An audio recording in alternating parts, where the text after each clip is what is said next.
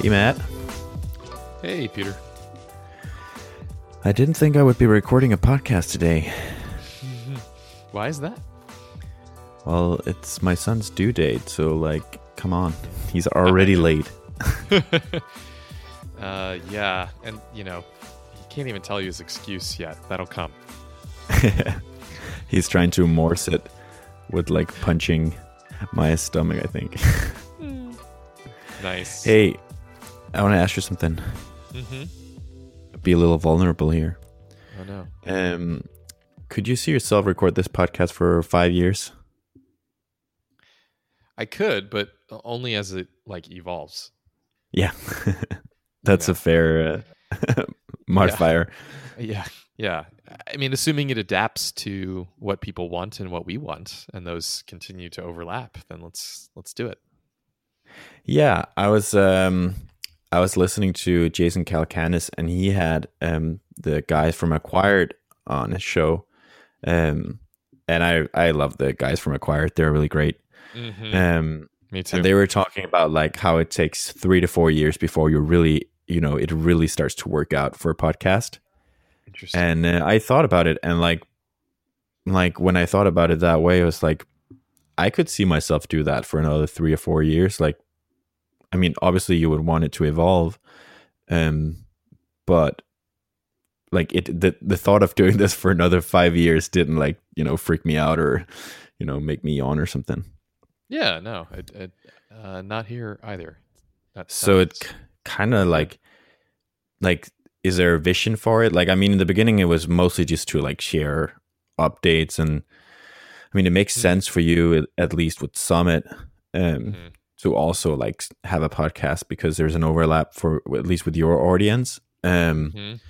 I got a paid customer from the podcast as well, so Cool. But I don't know if 65 episodes is worth one customer, but Yep. What do you see this become potentially? Oh man.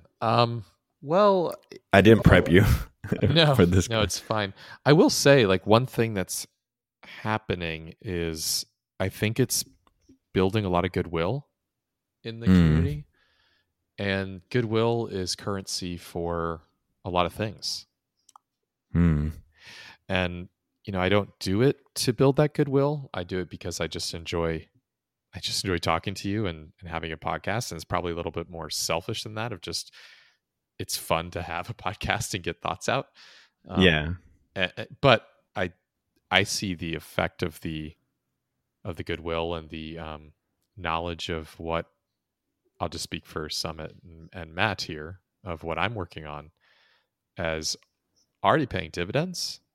And I really don't know why that should stop. I really think that the attention, we are in the attention economy, and this is a way of folks giving some of that precious attention to what our endeavors, and that's really special. And I don't know what it's worth in the future, but I know right now it's worth feedback. It's worth that goodwill of folks being willing to help out. I've even had in the last week multiple people reach out saying that they're investors and they've been following along and would like to know more about Summit. Yeah. So that's, I mean, just think of the leverage is real. Yeah. So I'm not gonna, I'm not gonna undervalue that. Yeah. I mean, for me, I don't see myself stop doing startup stuff in the future. Maybe I don't want to be a founder forever, but even if I wanted to do angel investing one day or whatever it was, having some sort of platform is always nice. Absolutely. I really love sharing in order to see if it resonates, and if it does, answer questions and help others. Frankly, Yeah. I love to teach what I know, and paying it forward, sharing, and investing would be an awesome way to spend the next 5 to 10 years, assuming Summit is successful. Yeah, for sure. Awesome. Just kind of thought I don't know, episode 65, a little, Mhm. in between milestone. Yeah. So just kind of like check in. Yeah. No, good conversation for sure. Awesome. So do you want to roll into some manager updates? Uh, yes, because that's the strategic part. Yes.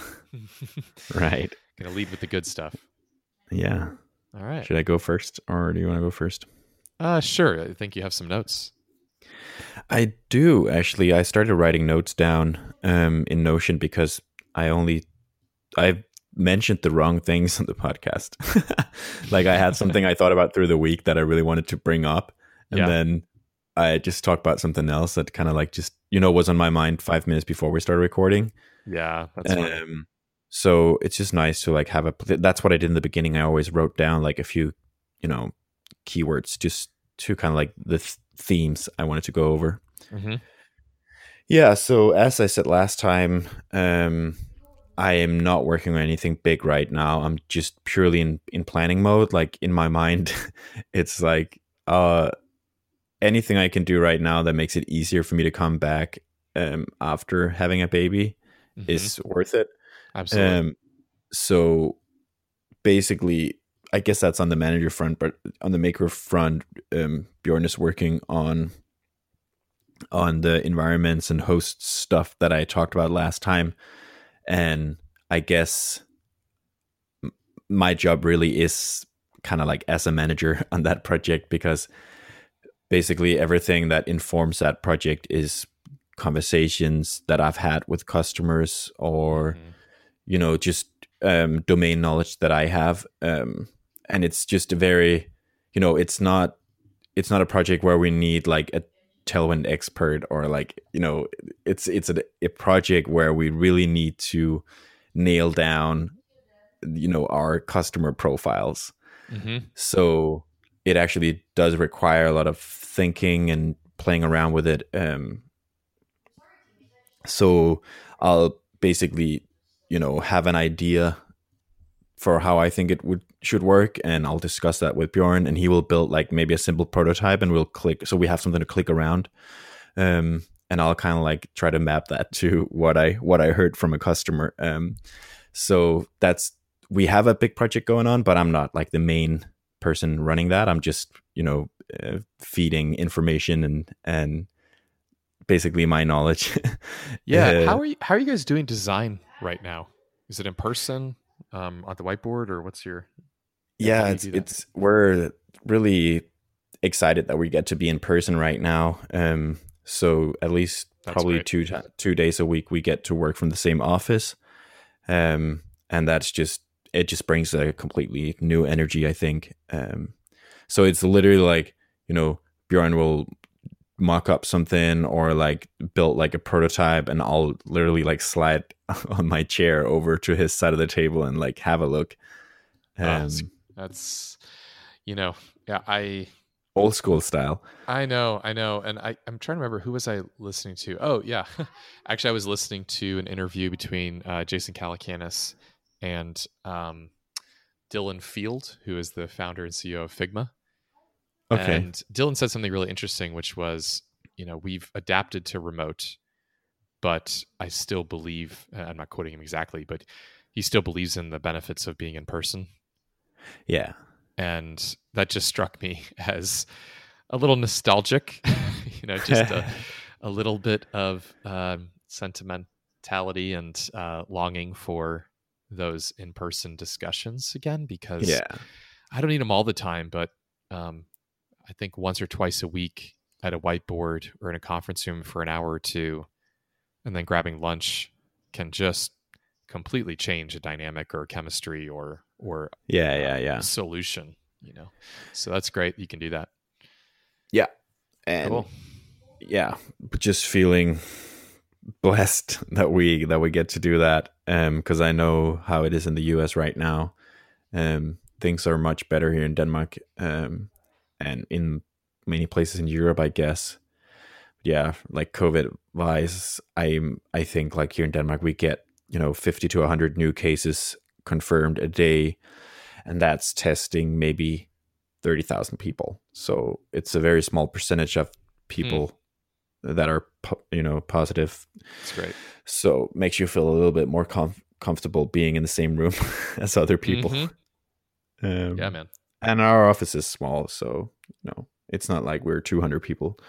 Yeah, we're like 10, 12 people in the same fairly big room. So yeah, we are being very conservative right now, though, because I don't want to be missing my son's birth. Man, yeah, that's a pretty big downside. Yeah, one sneeze, man.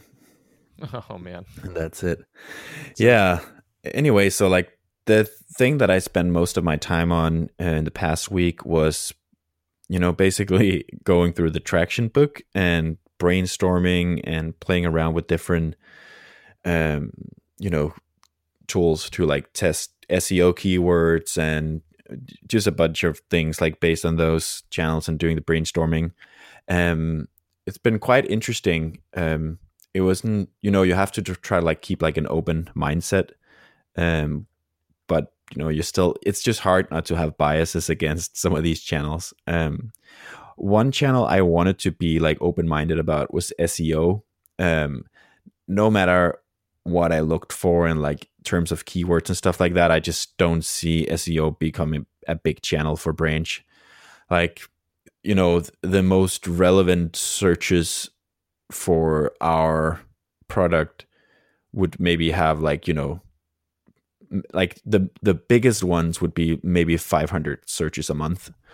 And we already rank pretty well for those. So it's like, that's not going to make a huge difference.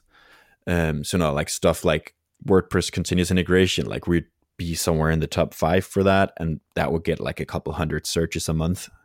Maybe down the road, like a phrase like that will be searched more often, but probably like we would be a major player at that point anyways.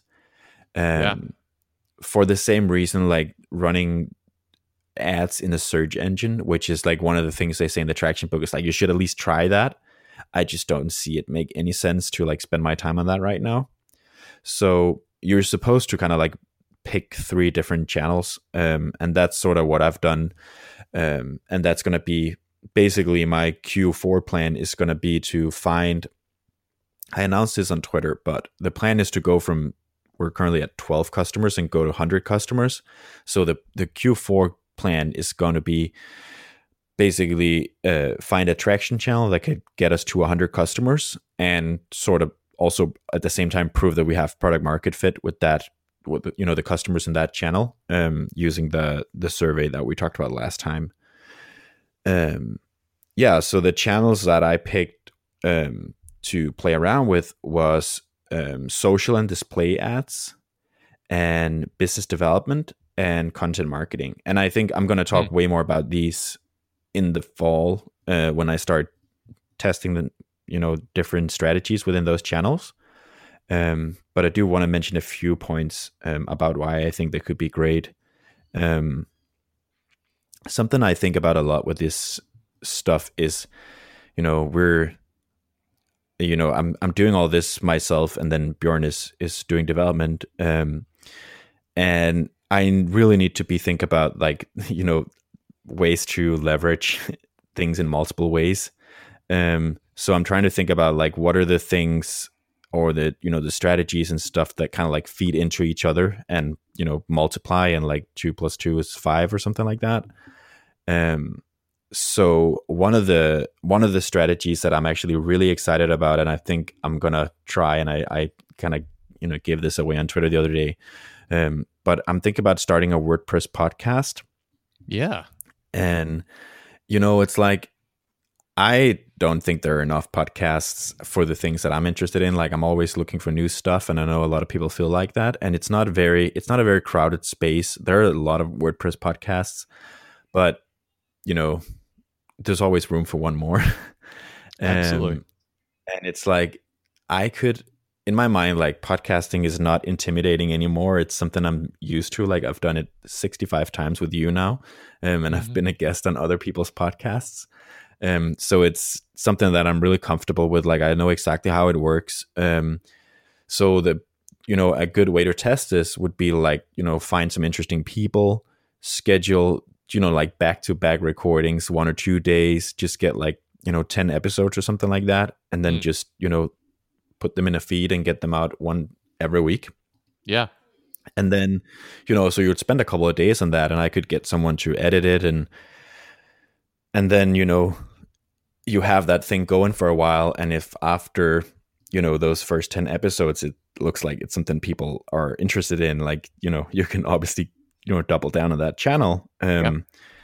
But I think there are many, like with this podcast, we're not trying to get a lot of listeners, like we're not trying to grow it, we're just doing it because we enjoy doing it. Right. But with this podcast, like obviously I would want to promote the heck out of it. So I could hire someone to put clips together and put on different social platforms, or like turn the transcripts into blog posts, like whatever. Like there's so many things that you can leverage the content that you record. Like it's so quick to record it, like it literally just takes the time that it takes to record. And then you can hand it off to someone, which I think is great. Another thing I thought about is with a podcast, like it's not only a source of users, like it could also be like a hiring channel.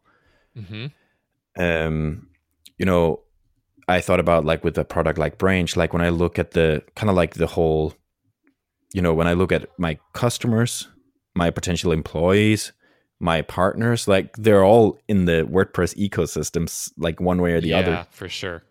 So like it's super high leverage, because my partners could listen to the podcast, or they could even be on the podcast. Future employees could be on the podcast. My customers could be on the podcast or listen to the podcast. Like it just makes a ton of sense. Yeah. So absolutely, that was exciting. Like, last week I thought about this role. I've kind of like been building in my mind, and I'm not now referring to it as the head of learning. And I just thought about like someone who would enjoy the kind of podcast that I want to create, like would potentially be a good candidate for that role. True. Or someone who would listen to that podcast would know like someone who would be a good candidate. So, it would just make a lot of sense, I think. Yeah, for sure. And obviously Branch would be the sponsor of the podcast every week. Yeah. I mean, I think for me at least, I'm an Intercom customer, but the Inside Intercom, I don't know if that's still the name. That was the name when they started. I think now, it is. Now just tap it. Yeah. I mean, that's a really good podcast from what it is. I mean, for a company podcast, it has. I listened to the episode you recommended the other day. Right. Yeah. We can link it in the show notes. The one about, I don't remember what the title strategy. was. Product strategy might have just been the title, but I mean, it's something with product strategy versus company strategy. Yeah. And wasn't it, was Des Traynor and Paul Adams talking? Sounds right. It's just amazing. I mean, anyway, it's a great example of a podcast that to me builds brand affinity. And if I weren't a customer of Intercom, I'd be thinking, wow, if this is how people think that run the business, then either A, the product is probably worth looking at, or B, if I'm looking for a job, these are the kind of people I'd love to work with. Totally. Right. Yeah. Yeah. So, and kind of like speaking of that role, I had an idea back in January, February about how I kind of like wanted to do like a DevRel or developer advocate program. So some sort of like Branch power user program where it's like they're not they're not the kind of person that I necessarily think is a dream customer for Branch, because they don't run an agency. Like maybe they're more of an influencer, but they enjoy playing around with tools like this, and they want to become experts, and I could do many different things to incentivize them to use Branch and create learning materials about it and stuff like that. And I also thought about like how a program like that, like if I'm slowly starting to think about hiring people, like a program like that would be a very good hiring channel as well, because, if I put it out in like my developer advocate community that there's like, 5 blog posts up for grabs, they're $500 each or whatever, and 5 people do that, and one of them is like exceptionally good at writing blog posts and already know Branch super well, like I want to hire that person, obviously. Cool. So I started diving into that whole now that I have a little bit extra time on my hand right now, diving into that whole, community about developer relations, developer advocacy, developer marketing. So I downloaded a ton of podcasts and reached out to, there's a woman on Twitter called Tessa Kriesel from Minneapolis, and she used to work at Pantheon, which is one of my partners, and she started the Hero program that they have. Cool. And now she works in DevRel at Twitter, and she Oh, wow. sent me some links as well. Like, she's really savvy when it comes to this stuff. So if Nice. people are interested in DevRel stuff, follow her on Twitter. Yeah, so that's just been an interesting kind of like thing to dive into. Finally, something I thought about, and I kind of like want to mention here, because one of the traction channels I mentioned I wanted to double down on, or not double down on, but test out, is business development. Yeah. And specifically, that's the partnerships. And people might be thinking like, haven't you already like tested those or like worked on those? And it is true. Like, we do have partnerships with some of the largest hosting companies right now, and we have really good relationships with them. But the thing is, 2.5 quarters back on the podcast with you, like you recommended this, and I took your advice to kind of like think about the hosting companies more as customer development, because it was hard for me to at the time to like just say like, okay, I want to partner with this hosting company, so they'll send me X amount of customers. Like, that's not how it works. Yeah. But their customers are my target customer, so I want to learn everything I can from them and build up a relationship with them, which is what we've been doing. But what that also means is now, like, I can double down on some of those relationships and start really testing them out, because there's a lot of stuff that I can do that where I can basically own the timeline. With most of these hosts, like, I have an open invitation to write a guest post, for example. Or like, I could run ads on LinkedIn for people who like something we put on the Pantheon blog or something like that, right? So there's a lot of stuff I could still do to test those partnerships and to start turning them into more of an acquisition channel and not just, like a customer development kind of channel. Yeah, you can shift gears now on those. Yeah. For sure. Yeah. Yeah. I'm pretty excited about working on all those different channels and strategies, and being more strategic about it, and really doubling down on acquisition in the fall. And I think if we can get from 12 to 100 customers in Q4, and we can find some traction channels that has good potential, this is going to be exciting. That's a big deal for Yeah. sure. And yeah, things are definitely picking up momentum for you. I've enjoyed your little Slack updates that come through. It's like another one and another one. So yeah, I mean, it's awesome. not that many paying customers yet, but like the pipeline is starting to build. Like, I had someone who was recommended by a hosting company, signed up, and his second time in the chat was basically him asking, how can I have 2 paid accounts? Because cool. he's a contractor who's referred by a hosting company, but he works for several agencies, and they all want to use Branch because he told them that they should use it because he's going to be a better contractor if he has that. So one of them is paying now, and I'm just excited to see if he'll bring on more of those paid accounts. That's great. So that's just you see the engine really start to work, and that's just really exciting. Absolutely. Yeah, I guess that's my manager update. I'll save my my maker stuff drama for the after show. Okay. Drama. Yeah, well, there's always, sometimes there is a little drama on the maker side. Yeah, that's cool, man. Cool. Yeah, what's going on with you? What's going on with me? You told me in Slack you had a breakthrough over the weekend. I don't know if it's a podcast ready breakthrough. Yeah, I don't. Well, yeah, I think it is. So I've just, this is like a repeating pattern in my entrepreneurial journey, is that I tend to create products that don't really exist yet, which sounds super like self-aggrandizing. But it's everything's a remix. Let me put it differently. Sometimes, every note's been played, every tune's been sung kind of thing, but you do come up with original mixes sometimes. And I know with my last company, it was always hard to explain exactly what it was because all the in-market tools, were anyway, they just weren't, it was apples and oranges, right? And so I think with Summit, I've had just a similar challenge of really answering the question of what is it? What really is it? Because I've talked about it on multiple levels. It works as an application. It works for certain use cases, but it's also a language underneath, and it has templates and all of these. I wouldn't say domain agnostic things because they're not. They're actually domain specific to finance. Right. And so that is one thing that stops it from being general purpose or like Excel, let's say. It is scoped towards finance, and that's actually the strategic benefit of it or competitive advantage of it versus more general purpose tools. But even within that space, I mean, it's a big world out there.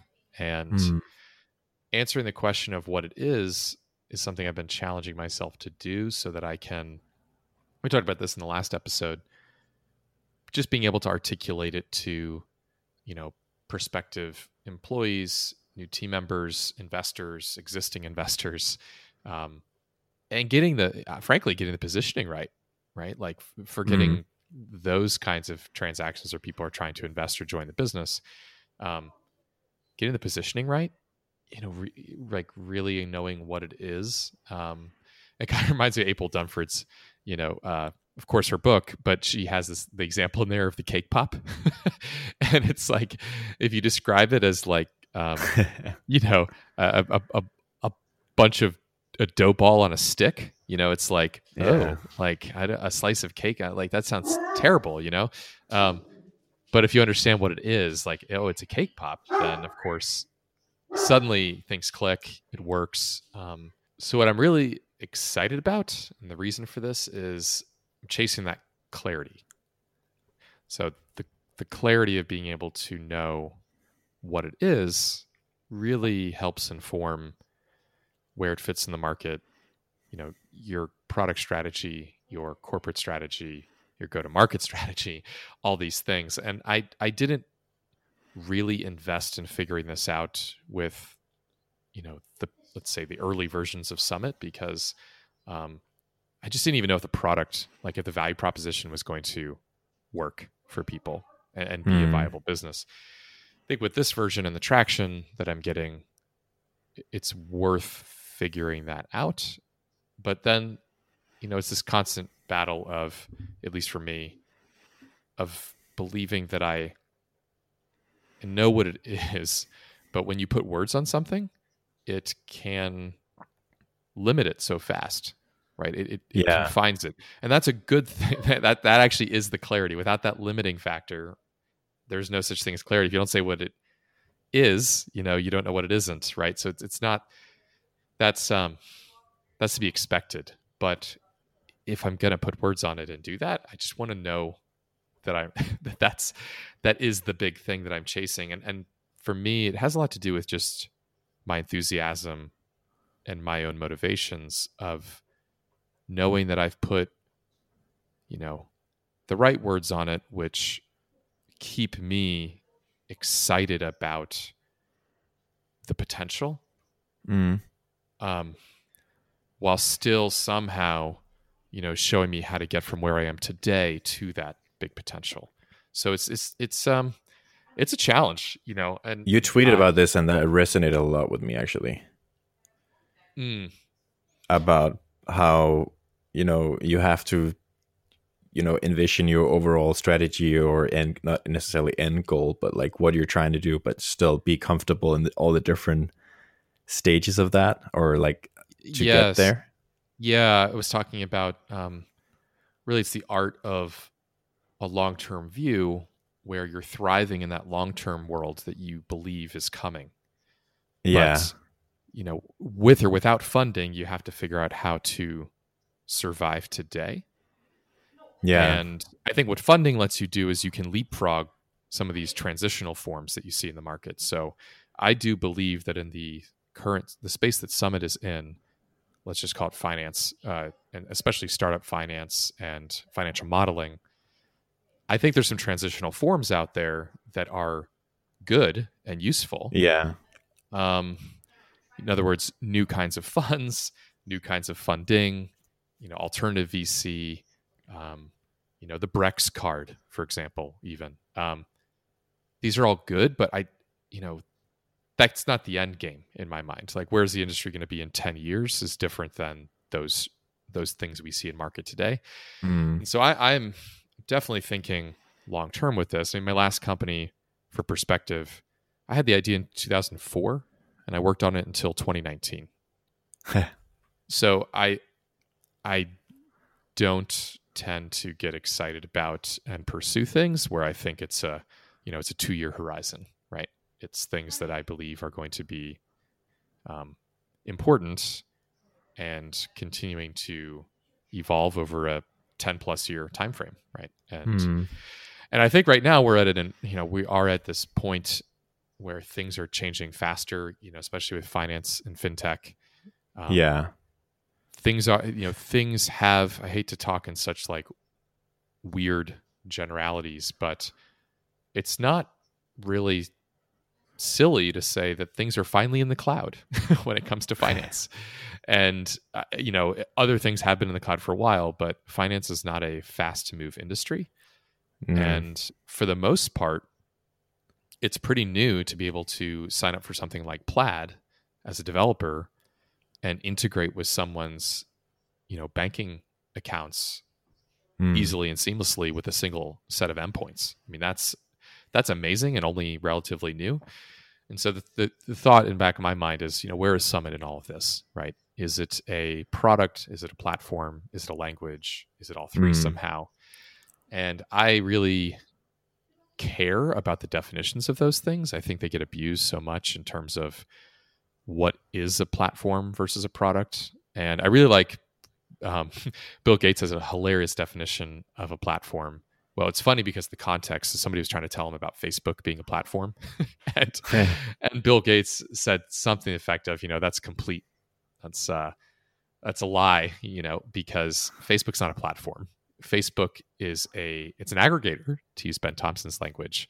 But it's not a platform, because a platform, according to Bill Gates, who's the ultimate, chief of platforms, is something where the economic value of the businesses built on top of the platform actually exceed the value of the platform itself. And so you can imagine, people building applications for Windows, if you added up the market cap of every company that's ever built an application for Windows, it far exceeds Microsoft. Now, Microsoft by itself is worth an incredible amount because it's the underlying platform for all those things. But, this is different, right? And I think platform got overused for the last decade or so in startup land. But a lot of things aren't platforms that claim to be, and that's not necessarily a bad thing. Like, I mean, one good example is I don't think of Stripe as a platform. It has great APIs, but they're not a platform company. They're not sitting there helping companies use some underlying technology to build applications. They're handling Lyft and stuff like that. Yeah, I mean, they're handling credit card processing and payments for companies. Right. But that's not the same thing as, an OS or that's right. An SDK per se, right? I mean, developers building financial app. If you're building a payment app, you're thinking like a platform.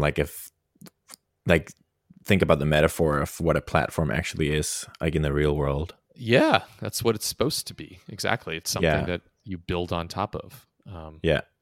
And so in that sense, I do think of things like Shopify as platforms. Right. But those are different. And so as I think about Summit, it's really it's a question of, Summit the language is one thing. Summit the product that people sign in and use. Is that just, and this is just me being rhetorical, but like, is the current product people are using, is that just one example of the kind of application you can build using the technology that I built, right, underneath?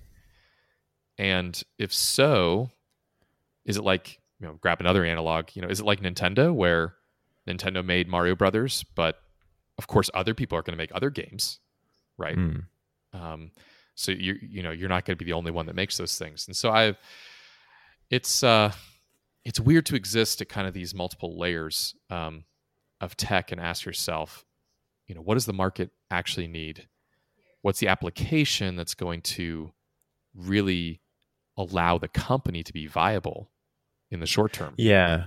Right. And That's the thing. Like that's the art. Like trying, right? Like that's the art, right? Being comfortable being a company that makes money from sending up satellites, and then like in the future, actually, what you want to do is send people to other planets. But like that's not something you could do right now. But you still need the company still needs to do productive, probably also profitable stuff right now and make money. And you need to be comfortable with that, even though that's not necessarily the end game. Like it's still value creation, and it's still like you're still working towards something. Like it's still facilitating or advancing the technology and stuff like that. Right. And but what Elon Musk, for example, is so good at doing is casting the vision of we're going to Mars, and then backing into what would it take to get there? Well, we need reusable rockets. We would need, to prove this. We would need to do that. And so he lays out all the things that you're going to need to do to support that vision. And those things happen to be incredibly valuable because the market needs those things. You can sell and license them along the way. But, it's we're not all Elon Musk, and we can't all show up and say, "Hi, you might remember me from from my PayPal days or whatever it is, or my Tesla days." And so even I'm thinking a lot about pitching and the narrative.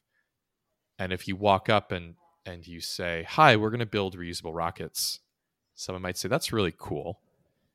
What's interesting, I mean, and this is the art. What's really weird about it is if somebody does that, and they finish, or they pause halfway through and say, "So yeah, we're the reusable rocket company." There's your positioning, right? Yeah. And then what's awesome is if we're the reusable rocket company, we can use those reusable rockets to go to Mars, right? Yeah. That's a very different framing, a narrative arc than we should go to Mars. We're the company that's going to do that. Yeah. And in order to do that, here's the things we need to build and do. Yeah, but like when SpaceX is trying to sell a rocket to a tele company or something like that, like the tele company don't care about sending people to other planets. So like they still need to also be excited about their satellite rockets or whatever. Right. So now you're distinguishing between in-market customer-facing positioning and in-market investor and team like if I'm selling Branch to an investor, like I might talk about all the features we can add in the future, and like I might talk about like how big WordPress is compared to other markets we could expand into and stuff like that. But like if I'm trying to sell Branch to an agency in somewhere in Texas, like they don't care about how big the Laravel market is or the Drupal market or the Ruby on Rails market is. Like they care about how Branch makes deployment easy for WordPress. Fair, but I'll add, if you have an enterprise buyer, it all depends on the horizon that somebody's buying on. So if you have a buyer that's thinking about using Branch as their deployment tool for the next, like they're making a big, so like a big commitment, right? Yeah, so like they need to be convinced that like when everything moves to headless static sites, like Branch will go in that direction as well. Or like if they, right, that makes sense. Exactly. And so then you're kind of in this question, and I think the middle term is kind of a good area to focus because, of course, investors are taking the super long view. Somebody that just has a problem, somebody's hair that's on fire, just wants water, so they're not taking a long view. The medium view is maybe where it's so hard because that's the buyer that maybe has larger aspirations, and it's also team members maybe and yourself that have maybe 2, 3, 5 year aspirations. And like, what is Branch going to be in the end of 2021? It's kind of this horizon that's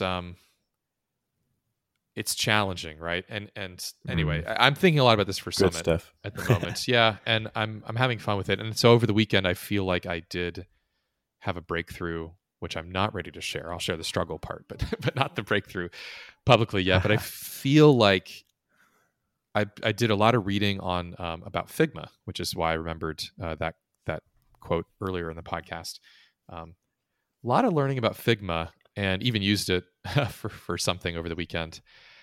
And I think Figma is a really interesting example of a tool that's also a platform. Right.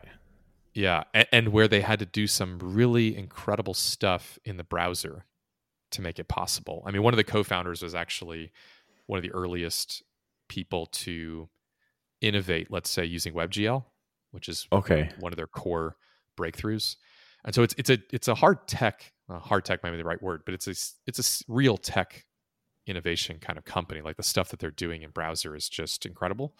You're saying it's not a CRUD app?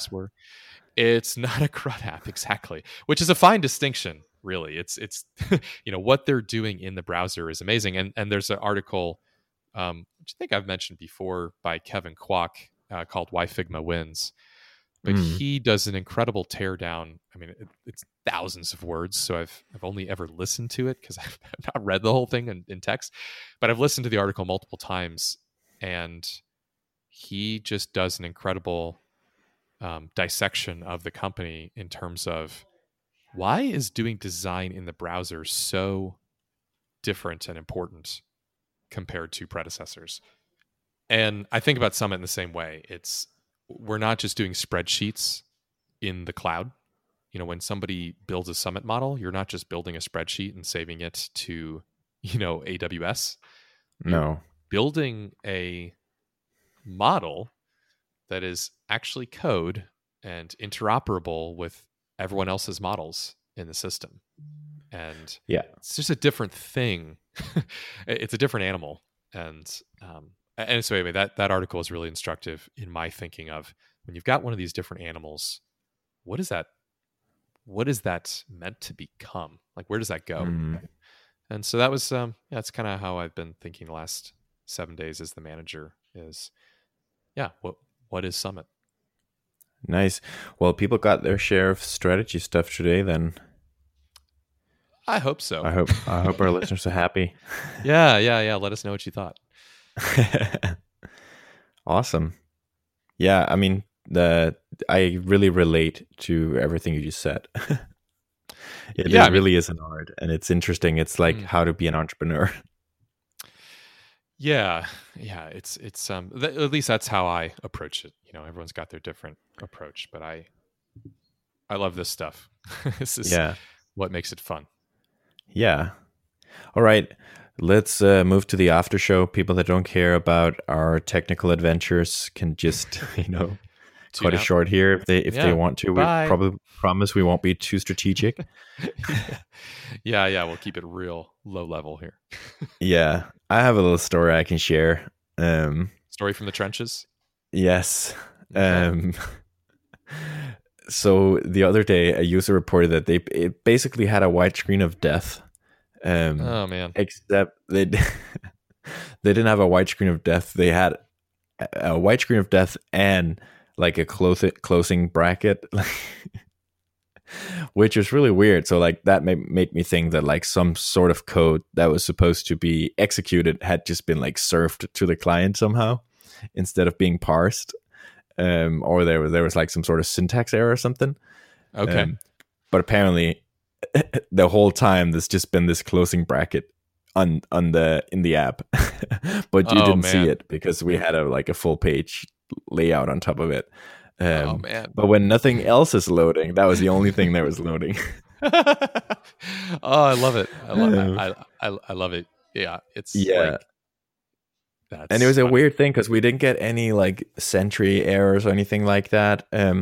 But we're slowly moving the app to Inertia. So Bjorn has converted a few of the views already to Inertia JS, and he released that a day before or something like that. So one of our paying customers, when they logged into their app, they just got this white screen of death, and we couldn't really explain why that was happening, and we couldn't reproduce it locally or, you know, in on our own like branch accounts. So finally, I added both of us to their team, and surely, like, we got at the same white screen of death. Okay, reproduction. So yeah, so it turned out that like there was some if statement somewhere like that if you had like a certain kind of account and you were in that kind of team, then like this would happen. So we were able to resolve it pretty quickly. But it was really interesting to have this problem because first of all, like it was a paying customer. They reported it to us like they were logging in, but at the same time they were like, you know, no stress. And I was really like apologizing and stuff like that. But they were like super calm about it, and you know, everything worked in the background. Like they were still getting like automatic deployments, but they just couldn't access the UI and see the logs and stuff like that. And you know, they even added like, you know, at the same time, we just really want to say like really love the product, like we're really happy customers, and you know, it's just awesome to hear. That's nice. Yeah. And I also ended up giving them a free month, just, you know, for the inconvenience of not being able to log into the app. Nice. Yeah. It doesn't make a difference for us, and I don't know if it makes a difference for them, but it's like a nice gesture. Yeah.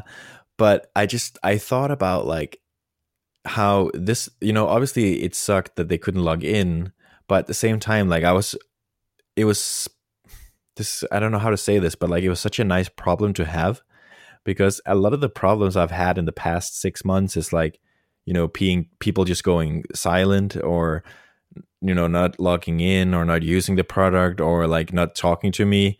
But like this was like such a, you know, measurable problem. Like, you know, someone was trying to use the product and it didn't work, and like there's probably a pretty simple way we can fix it. And I thought about like, you know, even if I lose these people as a customer, like that'll suck. Like they're a great customer. They're power users of the product already, and they love it. And, you know, it would suck to see them go. But at the same time, it's like strategically, like there's nothing about this problem that I'm dealing with right now that prevents Branch from like being a success in the future. You know, like it's just the one problem that needs to be fixed. And compared to like all the other problems I feel like I've had, like this one is like, even if I lose these as a customer, like this problem doesn't affect like the amount of incoming leads or like our growth strategy or anything like that.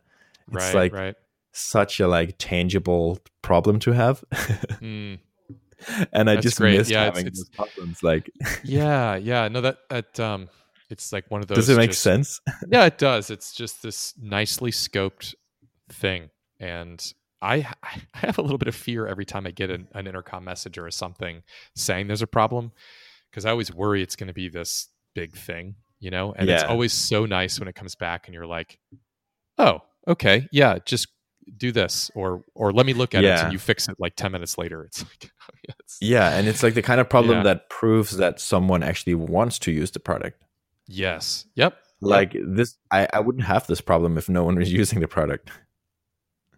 No, exactly. I mean, people care, man. Hate is hate, and even frustration. Hate's a strong word, but like even frustration is it's just the other side of the coin of, man, I really want this thing to work. So, which is great. So I don't know, like it's hard to explain, but like it kind of made me feel good, because I missed having those. I guess it's more of like an operational problem, and I kind of missed having those.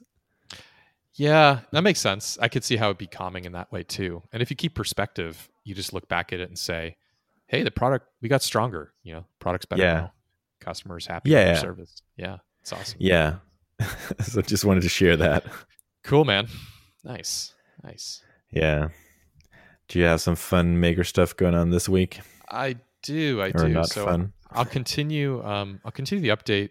So 2 Fridays ago, I had the terrible Friday of it's time to invest more in deployment and really a deployment process.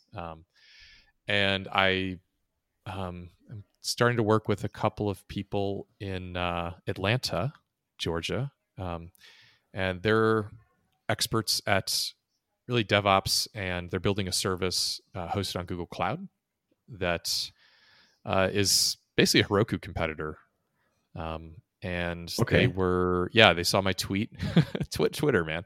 They saw my tweet, reached out to me. I was skeptical, of course, because I'm like, okay, somebody's trying to sell me the solution to my problems. But How dare they?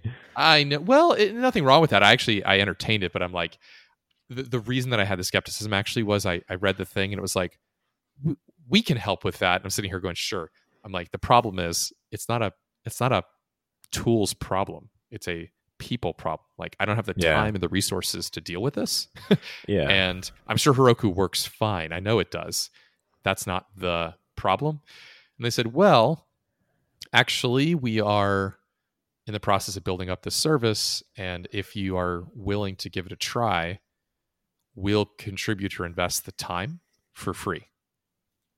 Like, so no extra charge to contribute the time. Right. So I said, this sounds worth a shot. In the meantime, I'm going to keep Heroku running. I'm not going to stop production, right, or doing things the way that I'm doing.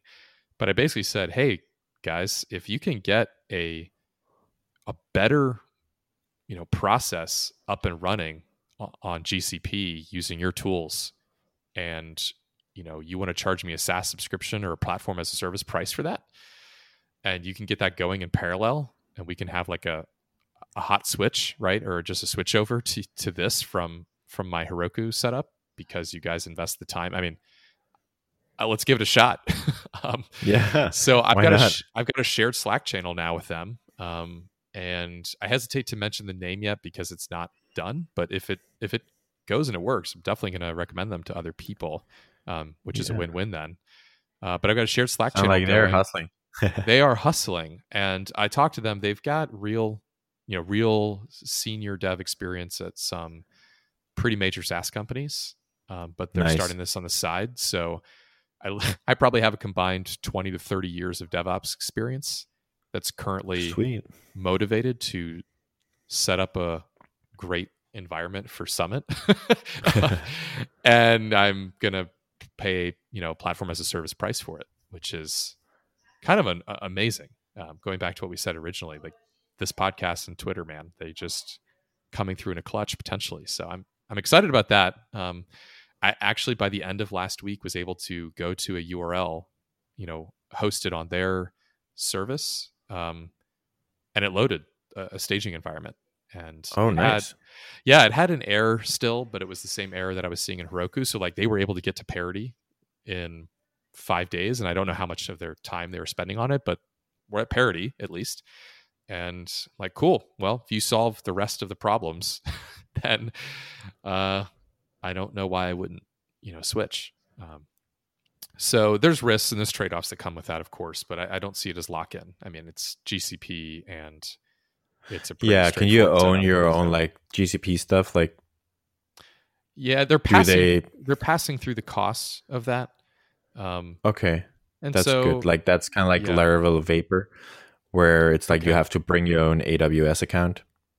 Yeah, they have two options. They have bring your own cloud and use our cloud, and the bring your own cloud part isn't live yet for them. But given that they want to do that, it tells me that it's, at some point the VP of engineering at Summit could easily say, hey guys, it's time for us to have our own cloud, and this is what we want to do, and just do that. But in the meantime, I'm using Heroku where everything is literally a black box. So it's not a step backwards from a lock-in perspective. So that's right. So that's great. So that was one thing. Sweet. And the other, that feels really good to have that running, which will unblock the front-end dev that I'm contracting for, as well as some of the data back-end dev I'm contracting for. The other thing is I had a Tiny Seed company, that reached out to me on Wednesday of last week saying, hey, Matt, I'm trying to set up a model, and I've got this deadline I've got this really important thing happening on Friday, and I want to use Summit to model my business for this meeting, this opportunity.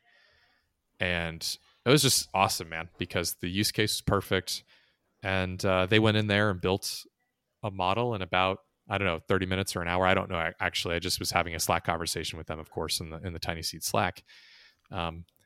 They found an error in the model, and it was the nastiest part of the code base in terms of like the Uh-oh. kernel that runs.